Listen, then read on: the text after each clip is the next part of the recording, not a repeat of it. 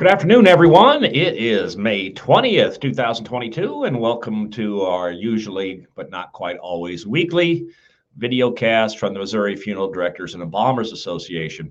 Hope everyone came through last night's storms that hit much of the state of Missouri last night without any problems. If you ever do have any problems, however, if your funeral home has damage from tornado, storm, floods, fire, or if the people that work at your funeral home are having problems so they can't get into work or anything, because of any kind of disaster like this, bad weather, anything, if you're having trouble with your meeting your families, doing what you need to do to take care of your families, and you need assistance, let us know at the Missouri Funeral Directors and Embalmers Association office, and we will put the word out. We have many funeral directors and embalmers that would be more than happy to come and to your aid if you need it. Your embalmer can't get to work because they're on the wrong side of a flood and you've got things that need to be done. Your building's been damaged. You need to have somebody to come help you with stuff. Let us know. We'll put the word out if need be. Fortunately, we haven't had anybody call us from last night's storms and tornado. So that's great. But if it ever does happen, please feel free to give us a call and we'll put a shout out to see who out there might be able to help you. Now, today's topic is again something that we've gotten several calls about this week. And I promise you today's video will be much shorter than last week's. I'm sorry, last week's did go on too long, I thought, but we did have a lot to cover because of the convention had interrupted us. So today we're going to talk about kids, because we've had several questions about how kids fit into the rite of sepulcher language of Chapter 194, 119. And we have covered this briefly, I'm sure, before as we go over the general rite of sepulcher rules. But today we're going to focus just on the kids, because I've had like 4 calls on this question the past week, including a call from an attorney who heard that I told people something and he couldn't believe it was true. And then I showed him where the statute was. And he goes, well, he'd never seen that before. I go, well, that's because you didn't take my continuing legal education class from the Missouri Bar Association, or you would have learned that, because I do teach those classes for the Missouri Bar. But in any case, here's the issues that have been popping up. First, of course, is you have a deceased who does not have a spouse and did not have a power of attorney. So no spouse, no power of attorney, and a person's deceased, and they have kids. Well, if they're adult kids, they're next in line, because it goes after the power of attorney, it goes spouse, then adult children. All right, that's easy enough. If you have a dispute, of course, amongst those adult children, if you've got 3 kids and they don't all agree, under the statute, the majority wins. The majority wins. It's not oldest or anything like that. It's majority wins. And if the funeral director knows there's a dispute amongst people among the same class, it is your obligation to try to survey the group as best possible and in effect have them vote so that the majority wins. Of course, that majority is also going to have to be willing to take financial responsibility for what it is they want to have done. But what if the kids are minor kids? What do you do then? Well, in that instance, all right, just because they're under 18 doesn't cut them off necessarily. You've got, let's say, a 6-year-old daughter, but no spouse. Well, then you have to look at who is that 6-year-old's natural or legal guardian. Who is the guardian of that child? And that guardian then has the power to exercise that child's rights. So the next of kin is the 6-year-old daughter in that example, but the 6-year-old daughter's rights are exercised by the guardian of that 6-year-old child. In most cases, in my example, it would be the mother, because in my example, the dad passed away, had a 6-year-old daughter. The mother of that daughter then has the right to step in if they want to. Again, they're not mandatory. It's not mandatory, and they're going to have to take financial responsibility again. That's always a prerequisite. But they can step in and be the next of kin in effect on behalf of the 6-year-old child in that example, unless, and this is the big one, unless the guardian of the child was subject to a divorce decree from the deceased. In that case, the child is cut out. Boom. They're no longer the next of kin, and you have to go further on down the list. Next on the list is parents, and then siblings, and then further on down the line. So that is the scenario that several people have been faced with this week. So here's two examples to try to set it out clearly. Man and a woman, never married. They have a child, a 6-year-old child. Man dies. In that case, the woman, who is the guardian, the natural guardian in this case of the 6-year-old child, the woman, the mother of the child, has the right, if she wants to control the final disposition of the deceased father. That's example number one. Example number two, man and woman were married, and they have a child, 6-year-old child again, but this time they are divorced, and the man dies. In that case, the 6-year-old child's cut out of the loop. The statute clearly says, unless the natural or legal guardian was subject to a divorce decree from the deceased, in which case then, boom, you go further on down the line. Now, of course, if no one else, if there are no parents, or there are no siblings, or there's no other relative that wants to step in and take control, that mother of the child might still wind up being in charge of the funeral, but not because they're the mother of the child, because they, as well as anybody, could come in at number 8 on the list, because number 8 on the list is anyone who is willing to take financial responsibility if there is no next of kin higher up on the list. So sometimes you might have a husband and a wife, they've gotten a divorce, they have a child, or they don't have a child. It doesn't really matter in this case, but they're divorced. The man dies. There are no relatives that want to step forward. And so the ex-wife comes in and controls the funeral, pays the bill, but they're coming in at number 8 on the list. They're not coming in because they're actually related. They're coming in as anyone, any person, friend that wants to take financial responsibility. So that's the case there, and that can cause problems. If you have one child that's 18 or over, and one child that's under 18, then in that case, the children are still equal.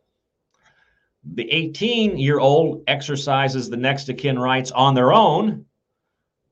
The minor child, the guardian, would have power over that child's rights. Now, again, if everybody's getting along, that's not a problem. But sometimes you run into a case where they can get really complicated, where you have an individual, and I had one of these before I worked for you folks, the funeral directors. I had one of these cases in a wrongful death situation. A man was killed, and we had a wrongful death lawsuit. Well, this man, let's just say, was very virile. Let's put it that way. And he had kids from a lot of different women all over the country. And some of them were adults and some of them were minor children. Well, it got very complicated then, and it can get very complicated under Chapter 194, because all of the kids are equal, but if they're 18 or over, they have the power to make decisions on their own. If they're under 18, then those decisions are made by their guardian, unless the guardian was subject to a decree and divorce from the deceased. Here's a real live actual case that happened. And I'm not going to say any names because this happened a long time ago, but it was a relatively prominent person in Jefferson City who was very prominent in his church. And it was a very conservative church, let's put it that way. And he was married, and he had a son, and the son was 17 years old. Well, he was in San Francisco for a conference of some sort, and had a liaison with a woman he met out in San Francisco, and that liaison produced a young daughter. Well, as it, needless to say, this was a bit of a scandal when things started to come out, and they tried to keep it all as quiet as possible, but the husband and wife did get a divorce. And then, I don't know if it was because of the stress of the situation or what, but he had a heart attack and died. So now we've got a problem where we have a 17-year-old son from his ex-wife and a 2 or 3 year old daughter out in San Francisco from the woman that he had the liaison with out in San Francisco. Well, there was nobody, other relatives around. He didn't have any parents alive. He didn't have any brothers or sisters alive or anything like that. And in that particular case, then the woman in San Francisco had the right to control his funeral because the 17-year-old son was cut out because his guardian was still his mother. He was still 17. His guardian was his mother. And since the mother had divorced the father after she found out about this affair, the 17-year-old had no say legally in what was going to happen to his father's funeral. The woman out in San Francisco with the couple-year-old daughter did. Now, in this particular case, the woman in San Francisco, she just wanted some money. And there was a nice quiet payment made to her, and she went away.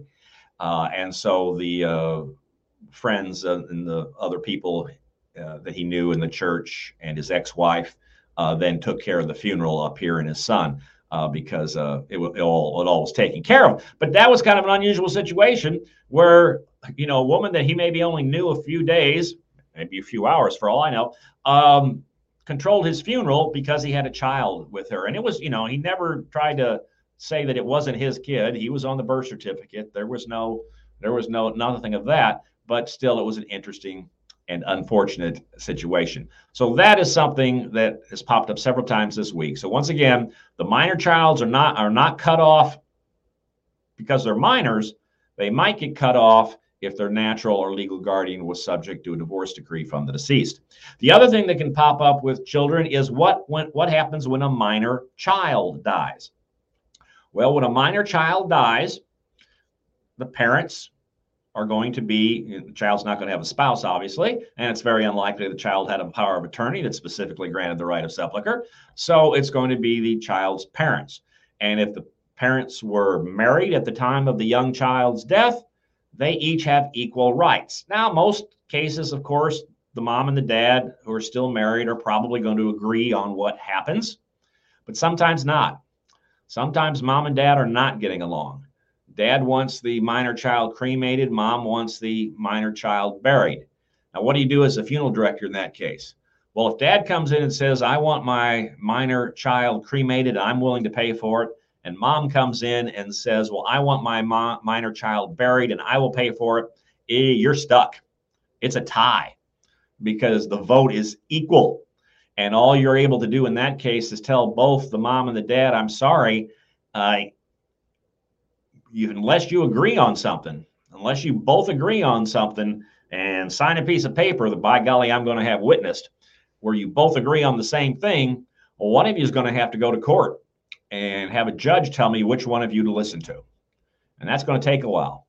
And if you have extended storage fees for storing a deceased body pending final disposition, that could start adding up. And of course, they're going to have to hire an attorney. And that's not necessarily cheap.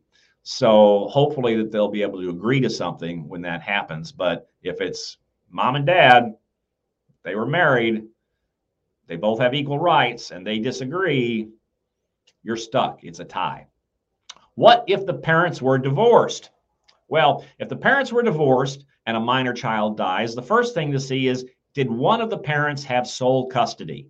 Did one of the parents have sole custody of the child? In that case, the parent with sole custody controls the final disposition of the child. And the other parent has no say. A lot of people don't realize that, including a lot of divorce attorneys, that if you have sole custody of the child, even if the other parent might have visitation rights, the other parent might be paying child support, all that stuff. But if it's sole custody in one parent, then that parent with the sole custody has the absolute right to control the final disposition without any input or say so from the non-custodial parent. But nowadays, it's very, very common. In fact, I would say in most cases these days, for when there's a divorce, for the parents to have joint custody of a minor child. What do you do when the parents have joint custody? Well, then you have to determine the mailing of what is the child's mailing address and address for educational purposes. So, which parent does the child use? What address? Which parent's address does the child use for going to school? Okay, and which address does the child use for mailing purposes, like medical records, educational records, things like that? Where would those get sent? The parent that lives at that address, the address of the parent that the child uses for educational purposes. I'll say that again. The address of the parent that the child uses for educational and mailing purposes, that is the parent who controls.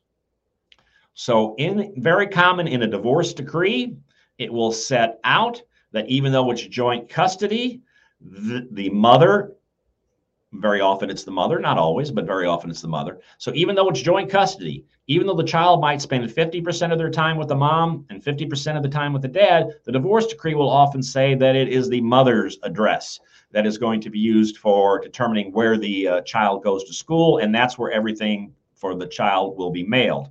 Of course, sometimes it's not. Sometimes it might be the father's address, but that's what you have to look to. Whose address is being used?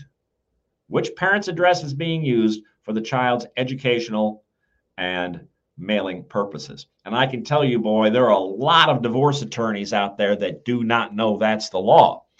And the divorce attorneys that have taken my continuing legal educational class through the Missouri Bar Association, they're always 99 times out of 100, they're shocked because they never knew that was the rule. And so they're saying, well, henceforth, that's something we're going to have to talk about.